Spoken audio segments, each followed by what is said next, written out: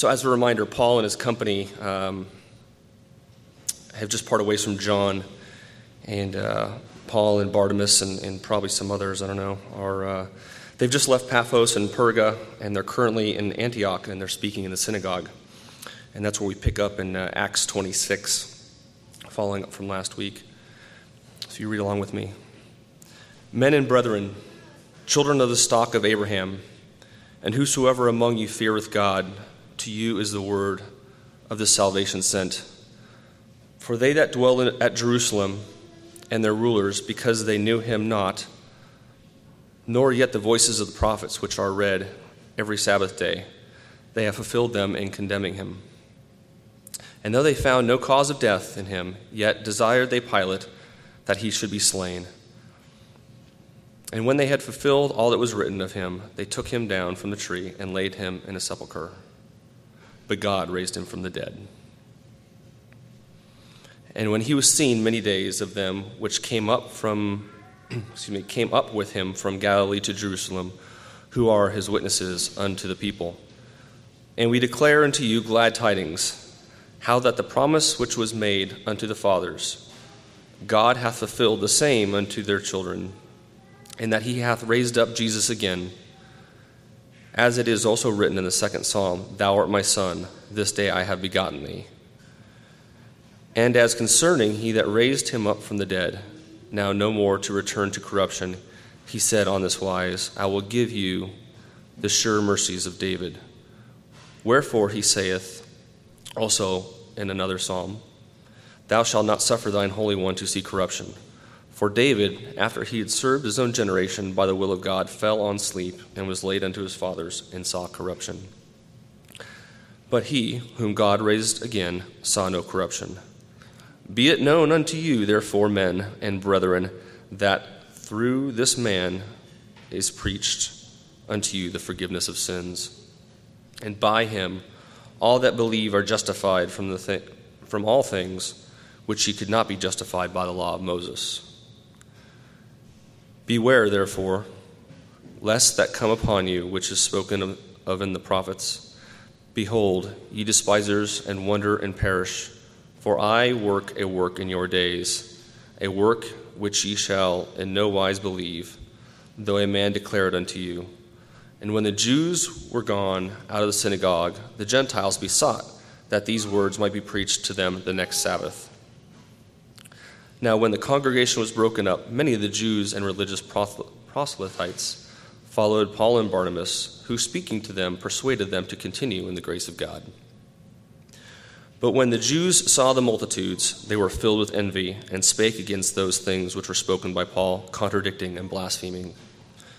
Then Paul and Barnabas waxed bold and said, It was necessary that the word of God should first have been spoken to you, but seeing ye put it from you, and judge yourselves unworthy of everlasting life, lo, we turn to the Gentiles. For so hath the Lord commanded us, saying, I have set thee to be a light of the Gentiles, that thou shouldest be for salvation unto the ends of the earth. And when the Gentiles heard this, they were glad and glorified the word of the Lord.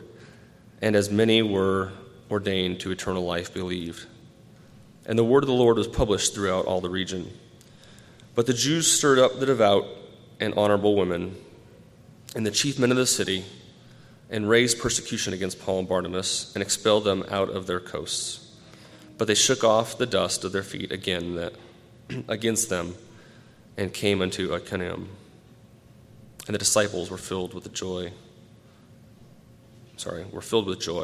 and with the Holy Ghost. You may take your seats.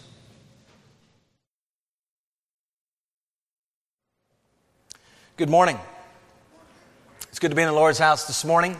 Excited to have the Word open and looking forward to hearing from the Lord this morning from the pages of Scripture here in Acts 13. We'll be looking at 42 through 52 this morning as we continue our third leg of the journey in the book of Acts this morning. Before we begin, I'm going to ask if you would to join me in a word of prayer. Father, we ask this morning that you would give us ears to hear, grant us grace to receive your words, and move us then, Father, to proclaim your words to others. Grant us boldness to persevere when opposition comes, and teach us what it means to be a disciple of Jesus. Father, I ask this morning that you would fill us with joy and enable us to walk together in the power of the Holy Spirit. And in Jesus' name, I pray these things. Amen.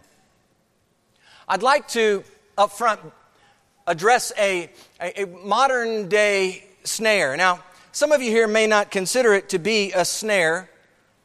Some of you like it. Some of you coddle it and embrace it like a little one might embrace that favorite blanket.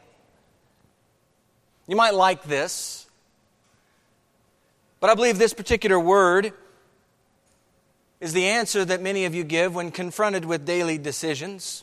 It's a word that comes to the surface when there's high demand for your attention, whether that is at home or whether that is at work. It's a word that's used to rationalize oftentimes why you didn't get something done. Are you ready? The word is busy. Busy. What is it to be busy? And is being busy in itself wrong? Author and pastor Kevin DeYoung, in his book, I completed his book a few weeks ago and found one of the excerpts in there particularly helpful, tied in here to what we're talking about this morning. In his book called Crazy Busy, subtitled A Mercifully Short Book About a Really Big Problem. He writes these words about busyness. He says, the busyness that's bad is not the busyness of work, but the busyness that works hard at the wrong things. It's being busy trying to please people, busy trying to control others, busy trying to do things we haven't been called to do. So if it's true that the bad busyness is the busyness that works hard at the wrong things, it might be prudent right here to ask, what are these wrong things? You might also be inclined to ask, what are the right things that we ought to be busy about? And when we ask that question, we immediately ought to be turned immediately to the Word of God. What are the right things that we are to be about? Our attention should point and aim at this Word. Because you see, when questions come, we need to think about and consider, are you inclined to search the Scriptures for your answers? Do you see the Scriptures as simply one of many places to go for answers? Or the place to go for your answers? Are you more inclined to query the internet or schedule 8 weeks with a counselor than to seek the Lord in His Word for answers? The text today includes Jews, Gentiles, Christians, non-Christians. And the word of the Lord has gone forth. Verses 16 through 41, Paul has been preaching in the synagogue. And now today, we are recipients of the response from the Word of God preached.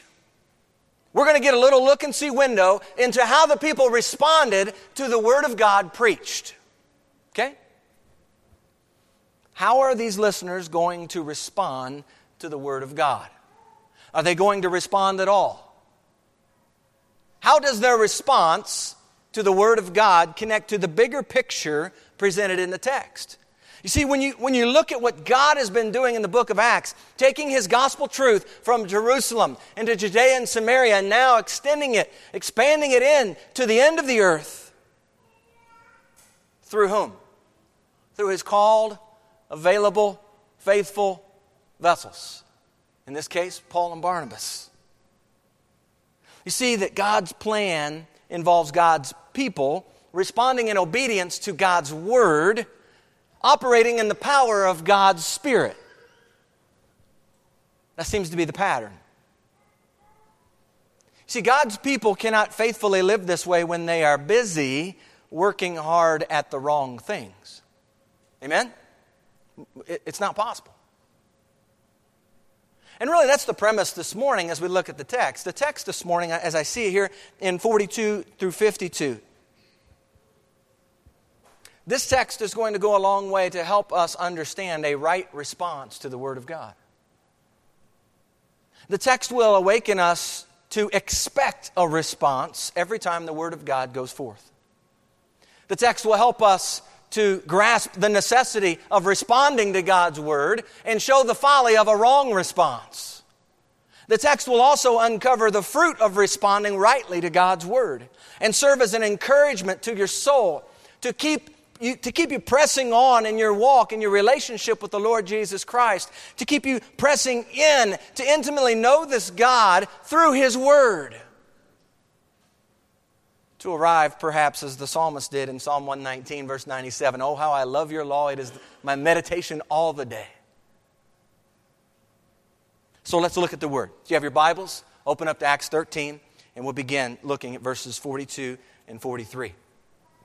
So when the Jews went out of the synagogue, the Gentiles begged that these words, the words preached. They were begging, they were urging, some translations say, that these words might be preached to them the next Sabbath. So when the congregation had broken up, the official service, if you will, had ended, many of the Jews and devout proselytes, these were the folks who had been converted to Judaism, okay? They followed Paul and Barnabas, who, speaking to them, persuaded them to continue in the grace of God. Now, on the other side of the preached word, that was verses 16 through 41, Acts 13. On the other side of the preached word, the text now is giving us a picture of immediate response from those gathered that day in the synagogue at Antioch, Pisidia. And as I read the text, it causes me to wonder about the expectations associated with a response to the Word of God. And so here's the first question from the text that I'd like you to think about this morning. Do you expect a response? Do you expect one? You see, it's one thing for the preacher to ask that question. And here's the hope, church, that I have from the Word as I preach this Word faithfully each week. Here's the hope I hold on to. It's found in Isaiah 55, 10 and 11. "For as the rain comes down and the snow from heaven and do not return there, but what does it do? It waters the earth, it makes it bring forth and bud, that it may give seed to the sower and bread to the eater. So shall my word that goes forth from my mouth," God says. "It shall not return to me void, but it shall accomplish what I please, and it shall prosper in the thing for which I sent it." That's the hope I hold on to as I preach and proclaim this Word of God. It's going to accomplish what He intends it to accomplish every time it goes forth. Brothers and sisters, I'd ask a question of you this morning. Do you expect a response from the Word of God? Do you expect a response to the Word of God when it goes forth? There are three levels perhaps we would consider, maybe ask that question. First is in your own individual reading time in the Word, and pray that that's happening in your life. But in your own individual reading, when you read the Word of God, do you read expecting to respond in some way, shape, or form? Do you read expecting not only to hear from God, but reading in such a way that I'm going to respond to what God has just told me? So there's the individual level. But there's also, I'd like you to consider your own family gatherings in the home. When the Word of God is read, do you regularly practice responding to it? If God's Word is being proclaimed in your household, and here again, as a side note, I pray that it is. I pray that this Word of God is taking center stage in your home. And so when it's put forth, when it's put into play, is there any expectation of a response from each member of the family? There's a third level that I'd like you to think about with this, and that is that when you gather on Sunday mornings to worship, are you anticipating your need to respond to God's Word? Does the preached Word necessitate a response each week? Okay? You and I are responders to God's Word. He speaks. We respond to what we hear from Him. He initiates. He quickens. He enlightens through His good Spirit. And we're called to respond in obedience, to walk by faith to operate according to the new creation that He's made us to be. I want you to notice as you read the text how often the Word of God or the Word of the Lord is mentioned. It's a major theme in the text, and rightly so. See, because His Word deserves our time. His Word deserves our attention. It deserves an immediate response on our end. God's Word demands a response. If we miss many things this morning, I pray and hope that we would get that. God's Word demands a response on my end. And you're only going to see a couple different ways, truly, that we can respond to the Word. You see, we've become, I believe, accustomed to hearing the Word of God preached, but have we grown dull in expecting a response? Do you really think that God works through His preached Word? Paul says in Corinthians, he says that people get saved through the foolishness of the preached Word. Do we really believe God's speaking through His Word? The text shows us what happened after Paul preached his message in the synagogue. It says that the Gentiles begged or urged that these words get preached again the next Sabbath. And in verse 43, you see that the Jews and devout proselytes, these converts to Judaism, they followed Paul and Barnabas. So one group urgently pleads to have these words preached again next week. Another group follows Paul and Barnabas out of the synagogue, and you get the picture there of a Q&A walking along the road. The people asking them, Paul and Barnabas speaking, urging, persuading them to continue in the grace of God. And so this group is following, seemingly wanting to know more.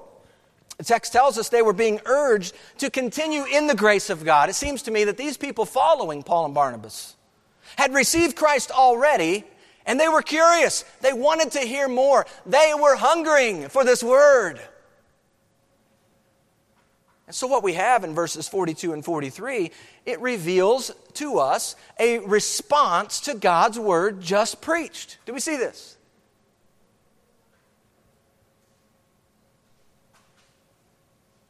What kind of response then do you have to the preached Word? And I'm in no way advocating that everyone rush the pulpit once the message is done today to ask questions and concerns that you might have from the text. However, I am pointing to a much needed, deliberate response I believe is called for from the text. Do you expect a response to the Word of God? When we gather together on a Sunday morning, do you expect to hear from God in His Word? Do you expect God to move through His powerful Word in the lives of others seated around you? Do you expect God to speak to you, to speak to your brother or sister down the row? Do you expect God to speak to your children? Perhaps there's one particular child in your home who has not yet heard God's Word, He's maybe heard preaching, but he's truly not heard in the sense of been saved by hearing the Word. Romans 10:17 says that faith comes by what? Hearing. And hearing by what? The Word of God. I'm afraid the church has become accustomed to listening to sermons, to the preached Word, detached, if you will, without any expectations of response.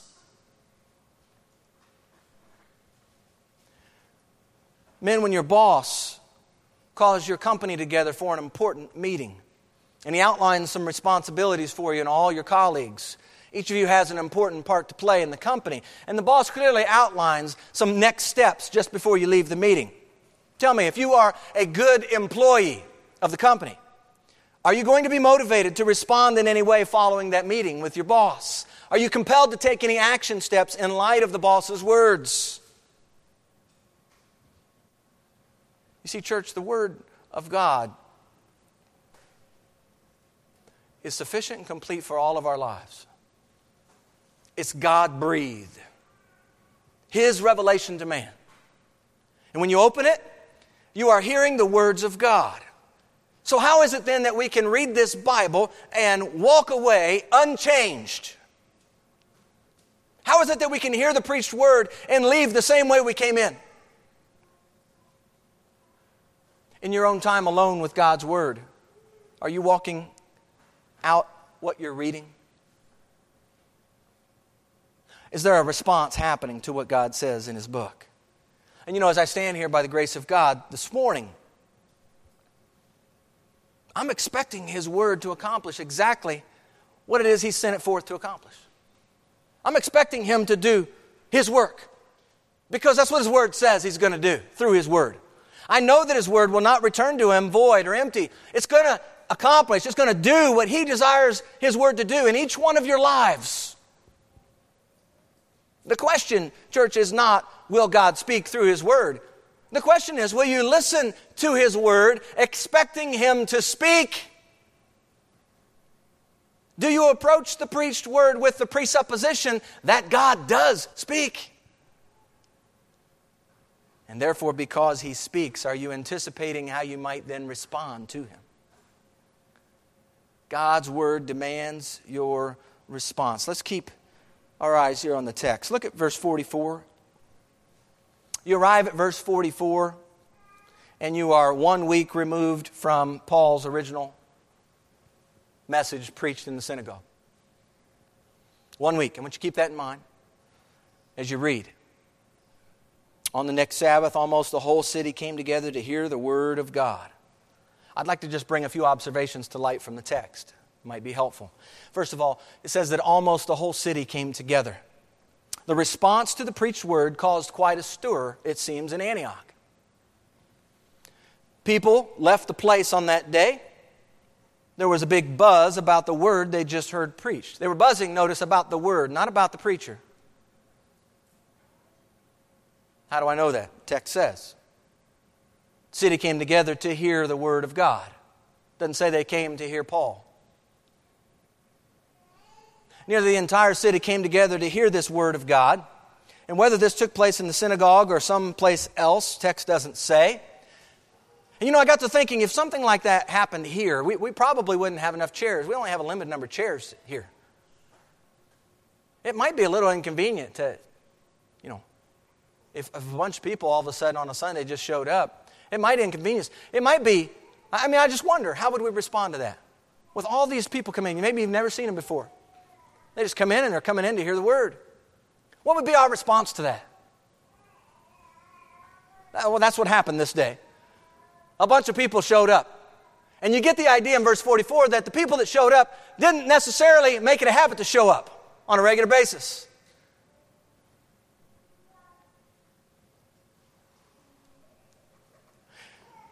There was a stirring that happened throughout the week. People were talking about this word of the Lord. And almost the whole city shows up to hear this word that had been talked about all week. And it's interesting when you look back at history and you see how history provides for us examples. When God's word stirred the hearts of people. Jonathan Edwards, writing of the awakening in Northampton, Massachusetts in 1735, he says, there was scarcely a single person in the town, either young or old, that was left unconcerned about the great things of the eternal world. Or Robert Murray McCheyne, writing in the 1800s, said of the awakening on the west side of Dundee in Scotland. He said that at the height of the blessing, you could walk from one end of that densely populated district to the other and never be out of sound of the singing of praises of God. I mean, what a glorious thought, isn't it? To be able just to walk through town and be able to know that people are singing worship, praise to God, and you're hearing worship all around you. The Word of God is being exalted. It's being magnified. Church, this really has happened in our history.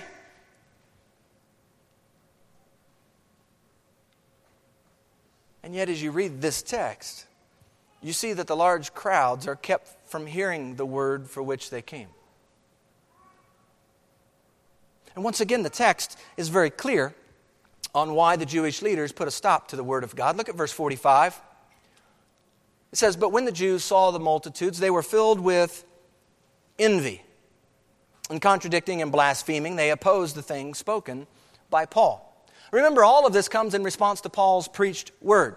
And so now in verse 45, remember, we're 1 week removed from the preached word.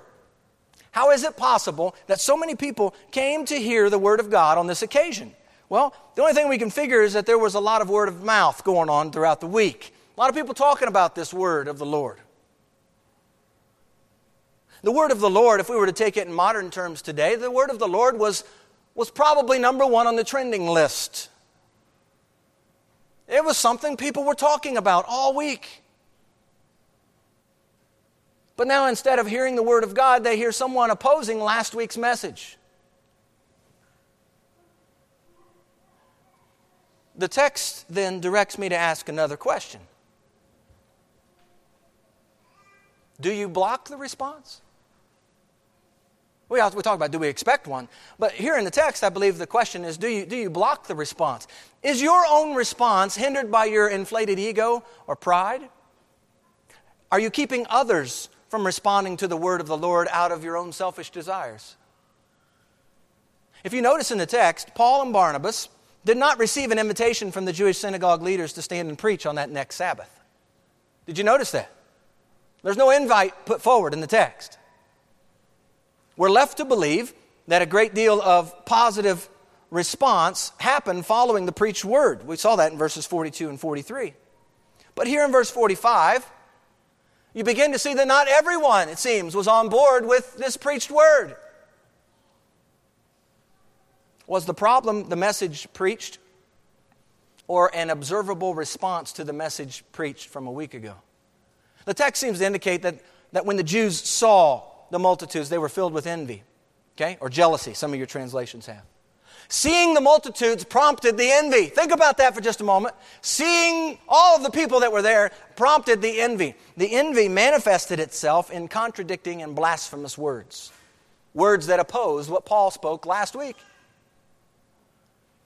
And you know, this word envy, it directs its poison at flesh and blood.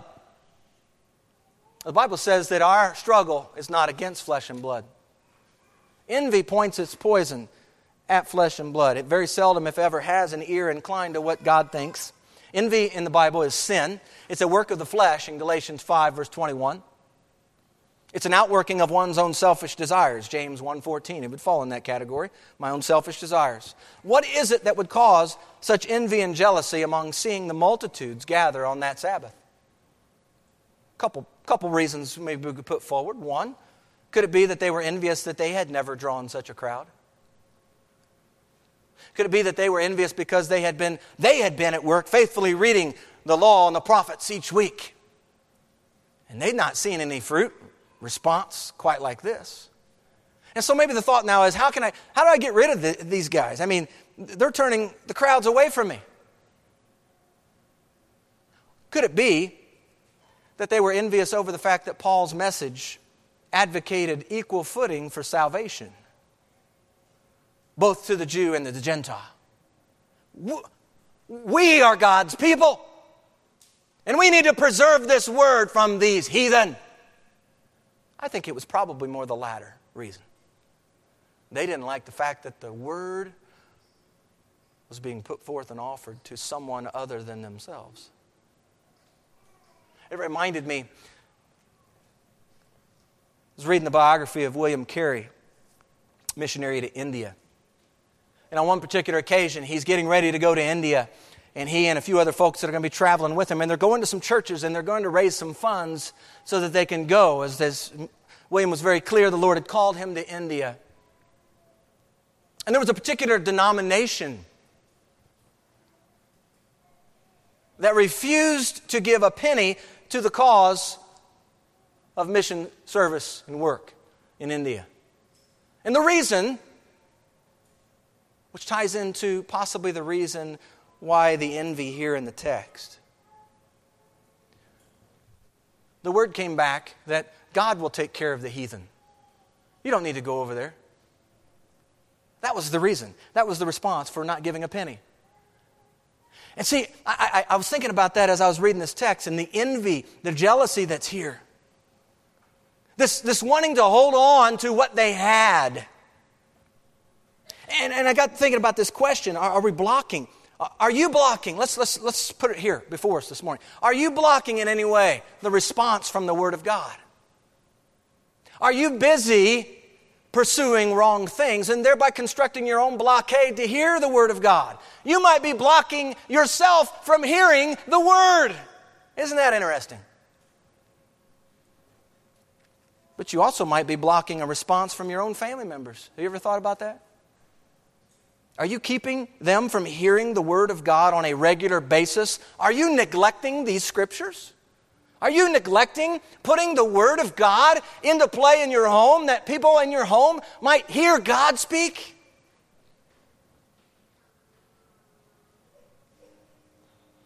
Are you blocking the response of others here from hearing the Word of God? Oh. Well, now we might be stepping on some toes here. What do we mean?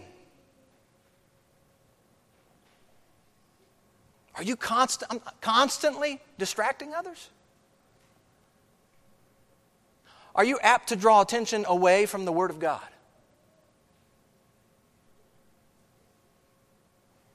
Are you regularly, I'm talking about regularly, not talking about a one-time deal. Are you regularly coming in late on a Sunday? After the worship time started?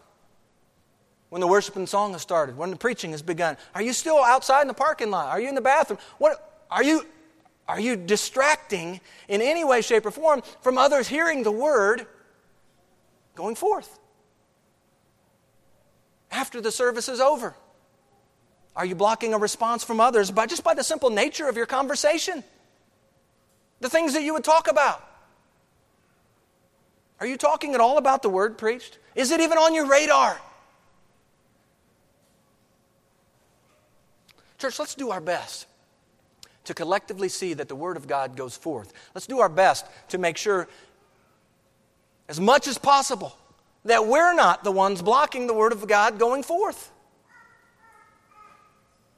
So what happens when this Word gets blocked? What's Paul and Barnabas do? Look at 46 and 47. It says they grew bold. By the way, in the Scriptures, especially when you're reading in Acts, when there's that, they grew bold, that boldness comes from the Holy Spirit. Okay? They grew bold.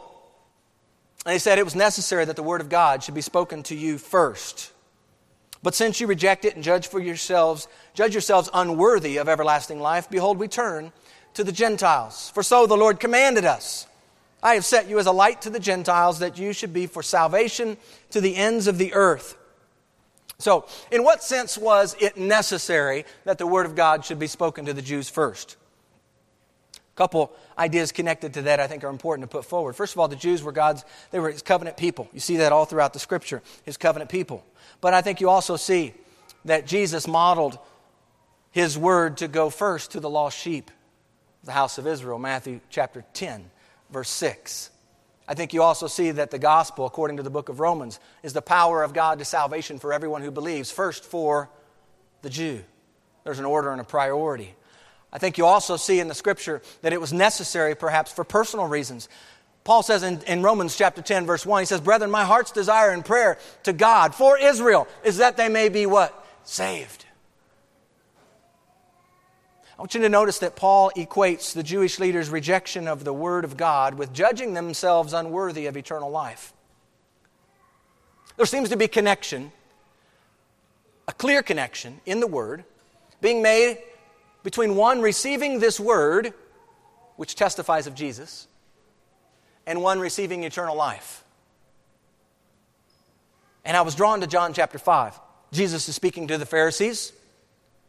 In John 5, 38 through 40, Jesus says, But you do not have His Word abiding in you, because whom He sent, Him you do not believe. You search the Scriptures, for in them you think you have eternal life. And these are they which testify of me, Jesus says. But you're not willing to come to me that you may have life.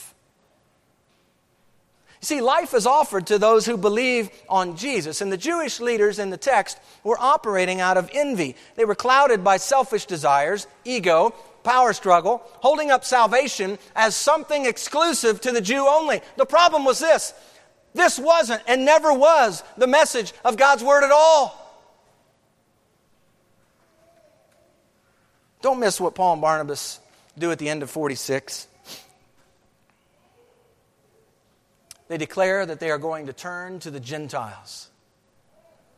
You reject it, we're going to someone who longs to receive these wonderful words of life. We're going to go someplace where it's going to be received.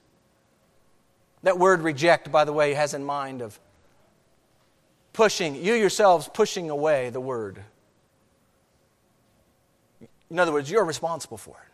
There's a personal responsibility for this. On what basis do they turn to the Gentiles? Look at verse 47. For so the Lord commanded us. And that's interesting as you continue reading, for the quote here comes from the prophet Isaiah, chapter 49, verse 6. It was read this morning. In context, the servant mentioned there is Israel. You go back to Isaiah 44 and talks about my servant Israel, Jacob. But on this particular occasion in Isaiah 49:6, the text seems to suggest a servant to Israel. In fact, the one who is a servant to Israel is from Israel. He's sent forth as a light to the Gentiles. Now listen here.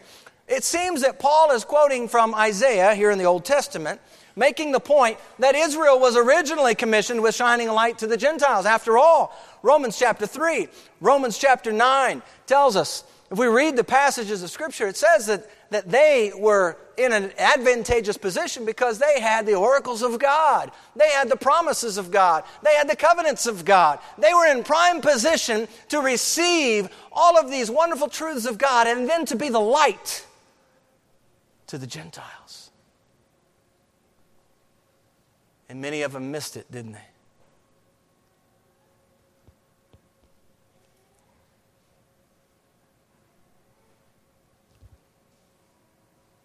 Paul is writing, quoting from Isaiah on the basis of the Lord's commandment. His commandment. Paul's sending a message to the Jewish opponents, making it clear from the Old Testament even, that Israel was intended all along to shine this light of the Word to the Gentiles, a message that many never grasped. In fact, you see in Luke chapter 2, Simeon, remember? Simeon grasped this idea. He had been waiting for the consolation of Israel. And the child Jesus comes in with his parents. And he holds that child. And he says, now my eyes have seen your salvation.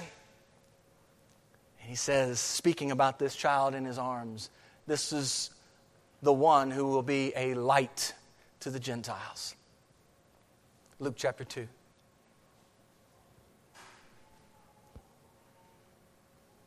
Jesus himself, a Jew,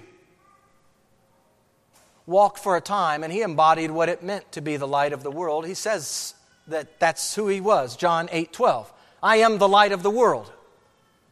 He was the Logos. He was the Word incarnate. And many of the Jews never grasped his identity. They became envious, in fact, and had him handed over to the Romans to die on a cross. And Paul now, as he boldly speaks, he sees Isaiah's word as his own. Okay? Paul is one of Christ now. He's part of Christ's church. If Christ is the head of the church and his mission involves saving people from their sins, and the means for such salvation is the proclamation of the Word of God, Paul's basis for Isaiah 49 verse 6 is to say that God's Word has not failed. It's not failed. It's still being accomplished today, in fact, through His servants, through these people called disciples, Christians, the church. You see, followers of Jesus are to take the light of Christ and shine it forth. That's what he's talking about.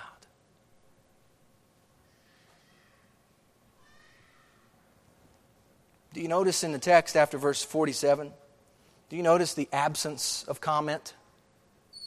There's no rebuttal to this.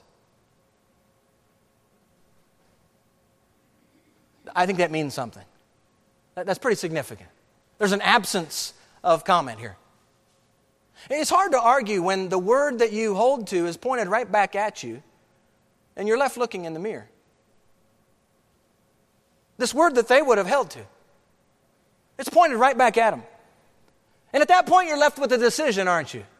You're left with, how am I going to respond to this word? See, it's at this moment that the Jewish leaders found themselves at a crossroads. Do they confess their sin, repent, turn to God, move forward with works befitting repentance? You get your answer in short order. We'll come to it. We'll get to it. Verse 50. These bold words spoken by Paul and Barnabas, they have an effect on those gathered, at least the Gentiles that were gathered. We look at the text. Look at verses 48 and 49. Now when the Gentiles heard this, they were glad and glorified the word of the Lord. And as many as had been appointed to eternal life believed. And the word of the Lord was being spread throughout all the region. Notice, they were glad about the word of God preached and glorified this word, not the preacher. They're glorying in the word. I want you to see something else. Because the word was glorified and held up, because there was a desire to hear the word. Because that was so, God brought about a harvest in Pisidia Antioch. How many were appointed to eternal life? I don't know. But I do know that the soil of the heart was ripe for God to implant His word of truth. And so right here, speaking to the issue of salvation, there could be probably messages preached about this one verse, this one little verse. As many as were appointed to eternal life believed. Oh, that could cause some people to stir in their boots. Huh? This could bring about some tension in the room. This could cause some to wait on pins and needles as to how is this going to be preached? Which side of the line is he going to land on here?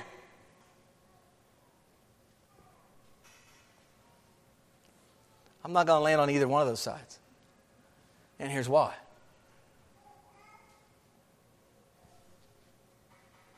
It's important to understand there are two agents involved as we think about salvation.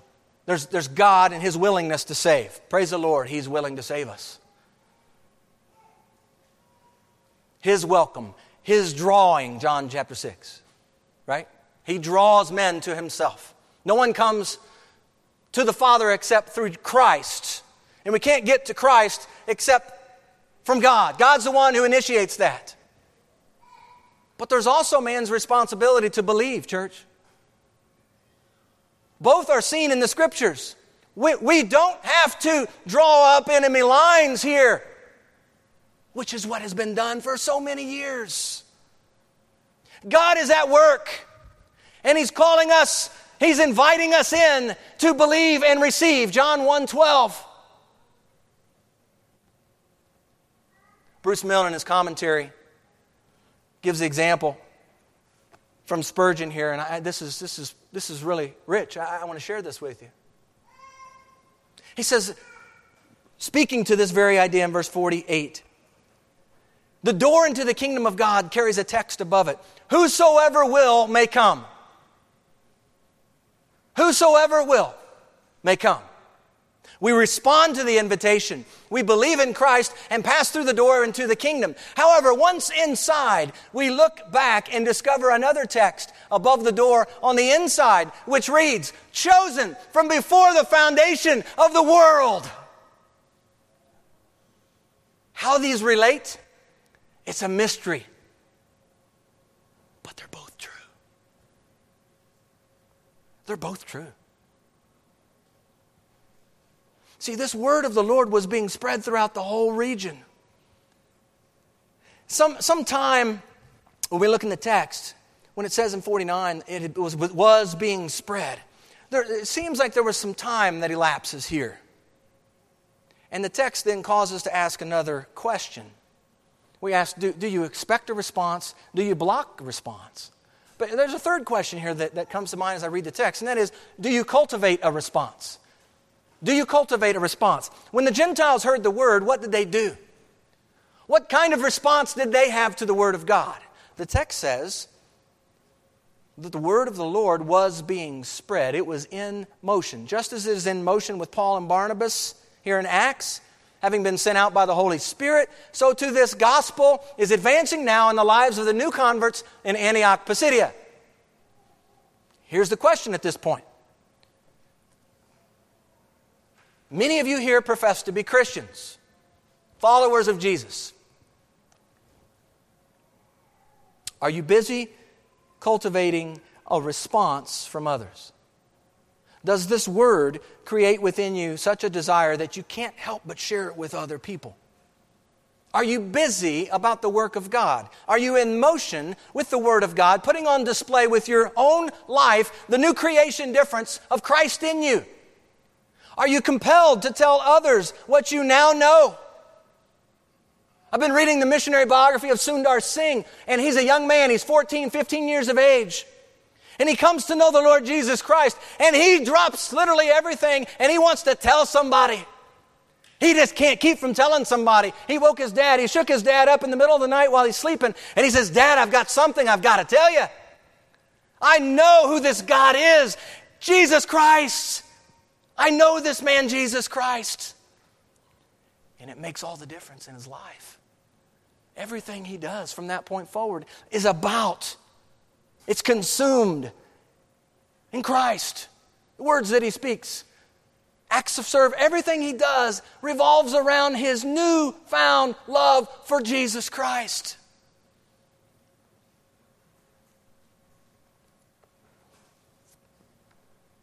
For those who, perhaps for some time, have failed to cultivate a response from others about this Word of God, the question needs to be asked, why? Why? If you are a follower of Jesus, what is it that keeps you from getting in gear with the gospel? Some of you, if we were to take that gear analogy and we get in our cars and we see there's that letter P in the car. The P stands for what? Park.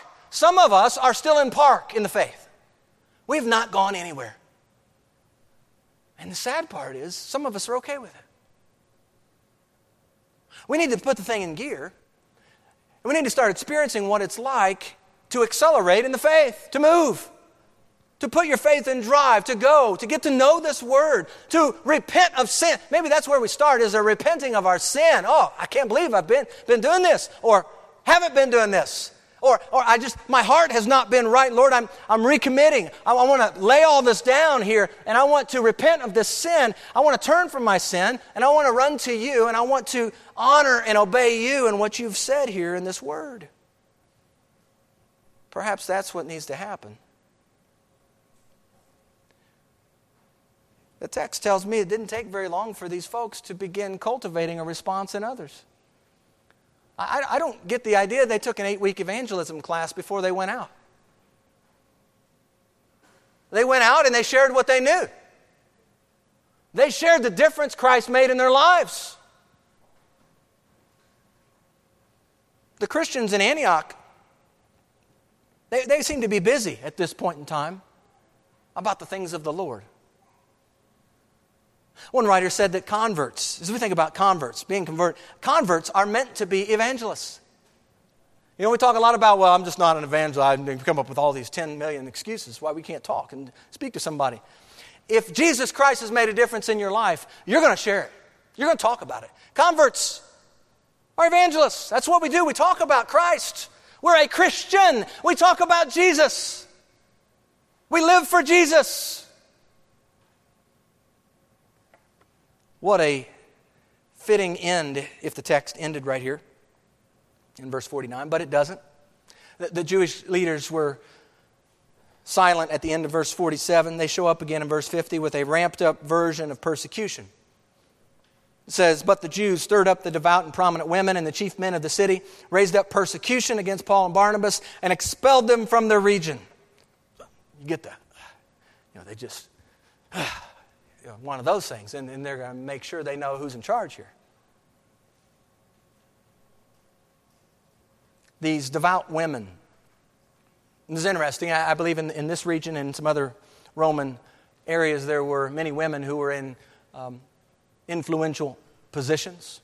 They were high on the scale in terms of leading in the social and political arena.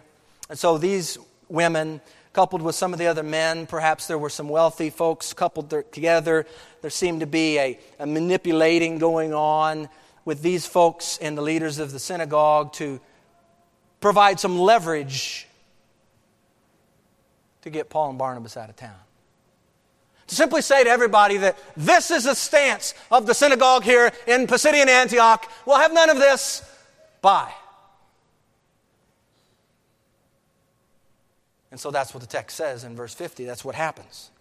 They were persecuted. They were expelled from the region. More than likely, some measure of force was applied. The Jewish leaders no longer wanted Paul and Barnabas around. Enough of the multitudes. Let's get back to sanity in our synagogue, please. We need to understand, where the Word of God is proclaimed, conflict and opposition is always in the vicinity. We read the Acts, it's always going to be there. It's going to be there next week. It's going to be there the week after. It's always going to be there. Why? Because the world hates Christ. And that's John 15, by the way. That's not my opinion. John 15. The world hates Christ. And by connection, they hate the followers of Christ. And they hate the truth of the gospel spoken by followers of Jesus Christ. Being expelled from the region, Paul and Barnabas make a statement before they go. They send a message, not with their mouth, with their feet. They shook off the dust from their feet against them and went to Iconium, which was some 8 miles away.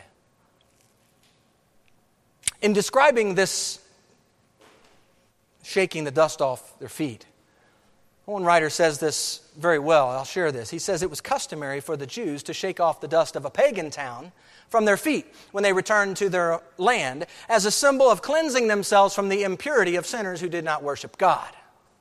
Okay?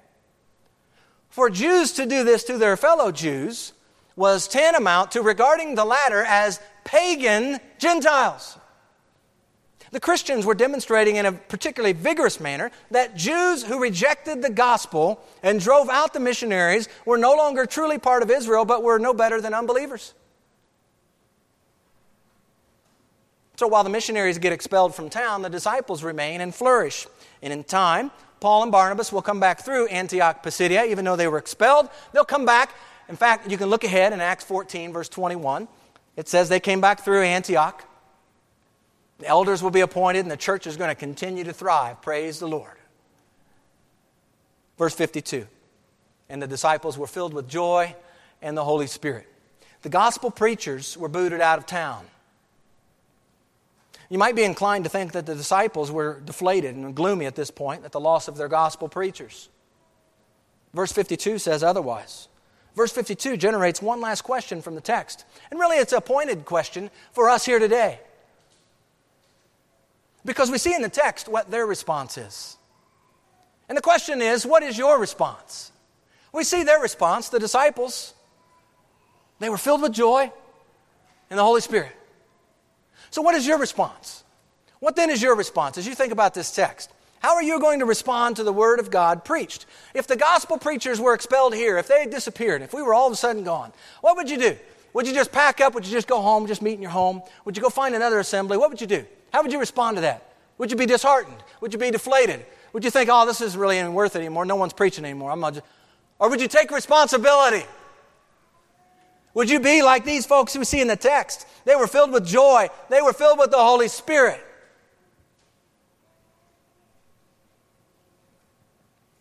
Would any kind of persecution cause you to remain hidden away in your home? Just to keep that gospel to yourselves. I'd like to just, if I could, point to 2 different groups of people that are here today. There are always 2 different groups of people that are here. I never want to assume that I'm preaching always only to a group of Christians. I believe there are many Christians here today. But I also believe there are some folks who have not yet given their life to Christ. And to those of you here today who have no experience whatsoever with what verse 52 says, speaking of these disciples being filled with joy and with the Holy Spirit, I want to ask, how are you going to respond to the preached word? You see, these 2 kinds of people that I'm speaking of this morning, those who believe in Jesus and trust completely in His life-giving word, and secondly, those who reject Jesus and rely upon their own understanding. The one who believes is assured of everlasting life. God promises that to those who believe on the name of Jesus and receive His free gift of salvation, which comes one way, through the blood of His Son Jesus. Jesus says, I am the way, the truth, and the life. There is no one who comes to the Father except through me, Jesus says. The one who chooses not to believe is assured of something as well. He's assured of everlasting death in a place the Bible calls hell. Eternal separation from God, no hope. And if in this life only you are setting your sights on things in this world, to use Paul's terminology, you are a pitiable person. Corinthians chapter 15, that's the word he uses. If all we have our hope set on are things here in this life, you have no hope. You have been given today to respond to the Word of God. And some of you here know that you're not right with God. And you have yet to humble yourself, repent of your sins, and submit to the authority of God in your life. And I beg you today to make today the day of your salvation. Don't let another Sunday, please, don't let another Sunday go by without a response to His Word. And I'm reminded of that picture.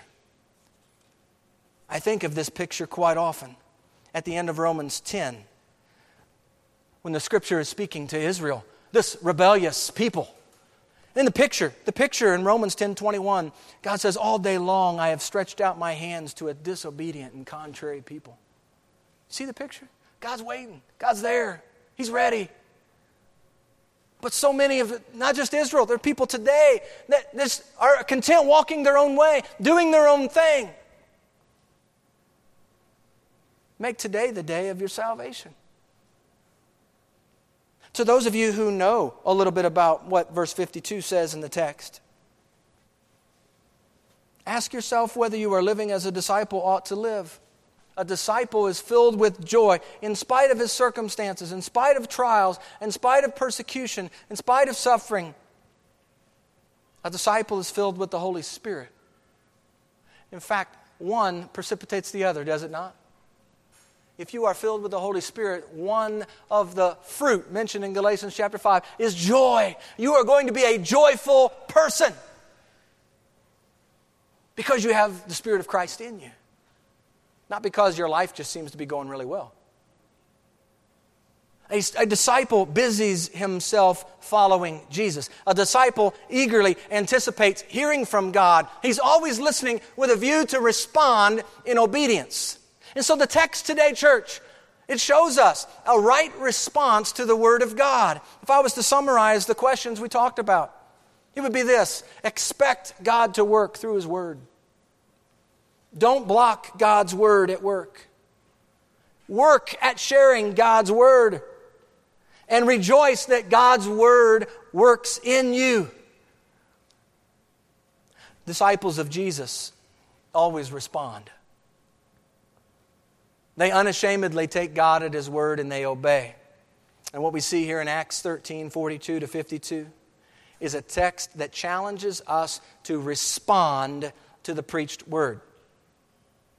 So you've heard the Word of God preached this morning. We saw the response of the folks back in Antioch, Pisidia. The question that remains this morning is, what is your response? What is your response to the preached word? Let's pray. Father, I pray that you would stir within us a need to respond continually to your word. Use us for your glory and your purposes for the remainder of our days. I pray that we would be busy about the right things and that our days would be consumed with how to please you. I pray, Father, you would tend to the hearts that are gathered here today. I pray you would open the eyes of each one, that he may see his need for Jesus and come to know the joy of the Holy Spirit in his life. May this church see clearly to shine the light of Christ to the end of the earth. As you speak, Lord, through your word, I pray that we would be quick to respond in obedience. May we see your word and respond to what you have to say, even yet today. I pray in the name of Jesus. Amen.